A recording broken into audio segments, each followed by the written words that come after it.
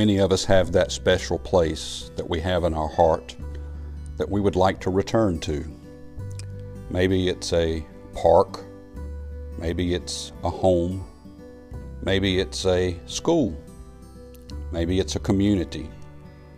Regardless, there's a place in our heart where we would like to go back to. And the reason?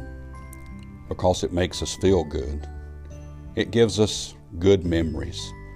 Memories of family time, memories of friends, memories of our childhood, memories of our parents, our grandparents, memories of just good times, memories of a simpler time, memories of a happier time. That's not to say that we don't have good memories of today and that we can't make good memories of the times that we live, but there's just another time in our home, in our life, in our situation that we think back on. I know that I do, and one particular place is Grandma's house. We can all think of going back to Granny's. A special place maybe at Christmas, a special place during the winter time where those smells just come rushing back. There's another special place that I think we should have.